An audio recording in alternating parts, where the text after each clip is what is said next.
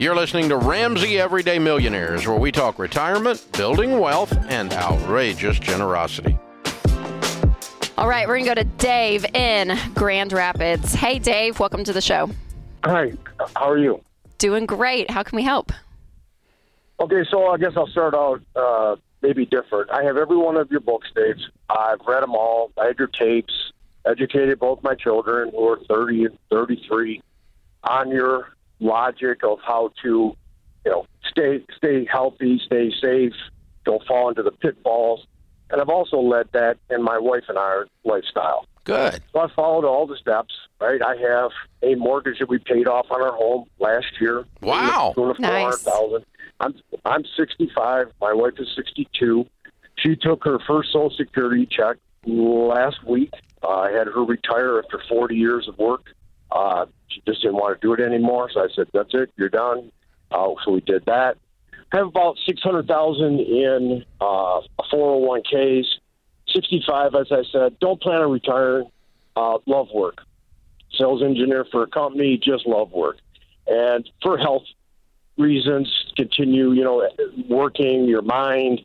Health insurance, right? I don't fall into that category. So I get health insurance by working. But the question I have today that I don't find in your book, went to a class on how to save taxes and money. Just a class that was taught at a local school. And the thing he said is your 401k, you should start doing a Roth conversion now. So you're taking the money in my 401k, which are not Roth, and transferring that over before you get to 72, and that would be a good thing to do. And I'm going to turn it over to you. Well, the tax bracket I'd be in would be 22%. Yeah, probably. And I have room to do that. By The benefit of it all being in Roth is if you're going to leave it alone, it's going to continue to grow tax-free, and you can leave it in there growing tax-free, where if you don't, you've got to begin the required minimum distributions, the RMDs, at 72.5, like the person told you. Right. That is correct information. Right. So you're going to have to begin drawing down on it if it's in a traditional at 72.5. Whether you want to or not, you're going to pay the taxes on a little portion every year. Right. Okay, because the IRS wants their money.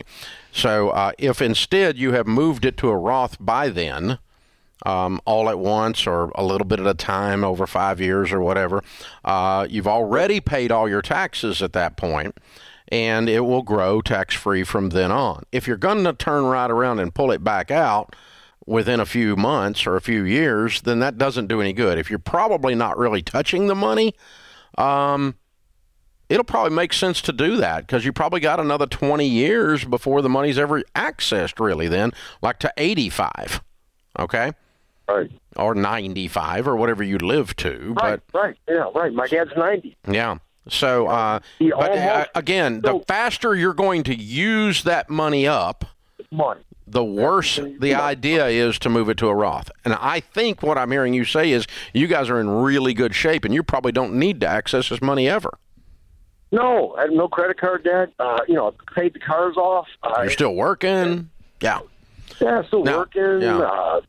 But basically, if we take $600 and we pay taxes on it, it looks a lot like $400. Right. And but it's going to look like that anyway when you pull it out of a traditional later on. Right. So you're going to get the hit sometime in the next decade. One way or the other. Yeah. I got you. So you might as well put it in there and let it grow tax-free because I think you're going to be leaving it alone. It's good because when you start to transfer it, you have to have the ability to have the cash though to pay those taxes. Well, if you got that, then that's even better. But in his case, he would just use some of the money to pay the taxes. Yeah, he would reduce the balance from 600 down to he's going to give up 200,000 now or give it up later. The downside is you don't have the 200,000 that was going to taxes growing from now on. Through it, yes, exactly. Until you had to pull it out. But you got the required minimum distributions beginning at 72.5. Used to be 70.5 now anyway. So I don't think that's a bad suggestion. It's a weird suggestion because you don't hear that from the financial community very often. Why? But I don't, because they've been anti-Roth. Don't do a Roth if you're over 55 because it doesn't have time to grow. Oh, okay. And so by and large, but I'm 61. I'm not touching mine. I moved everything into Roth years ago, and I put everything into Roth now, which is the same thing really. Like our 401k here at the office, I dump all mine into a Roth 401k, and I pay the taxes and move the match over into Roth at the end of every year. And do Roth personally. So, all that. So, because I'm never going to touch that money. Yeah. That money will be going to the kids. I mean, it's not going to, because I won't need it. I've got other sources of income. That's good. Thanks for tuning in to Ramsey Everyday Millionaires. To check out all our podcasts, just search Ramsey Network on Apple Podcasts, Spotify, or wherever you listen.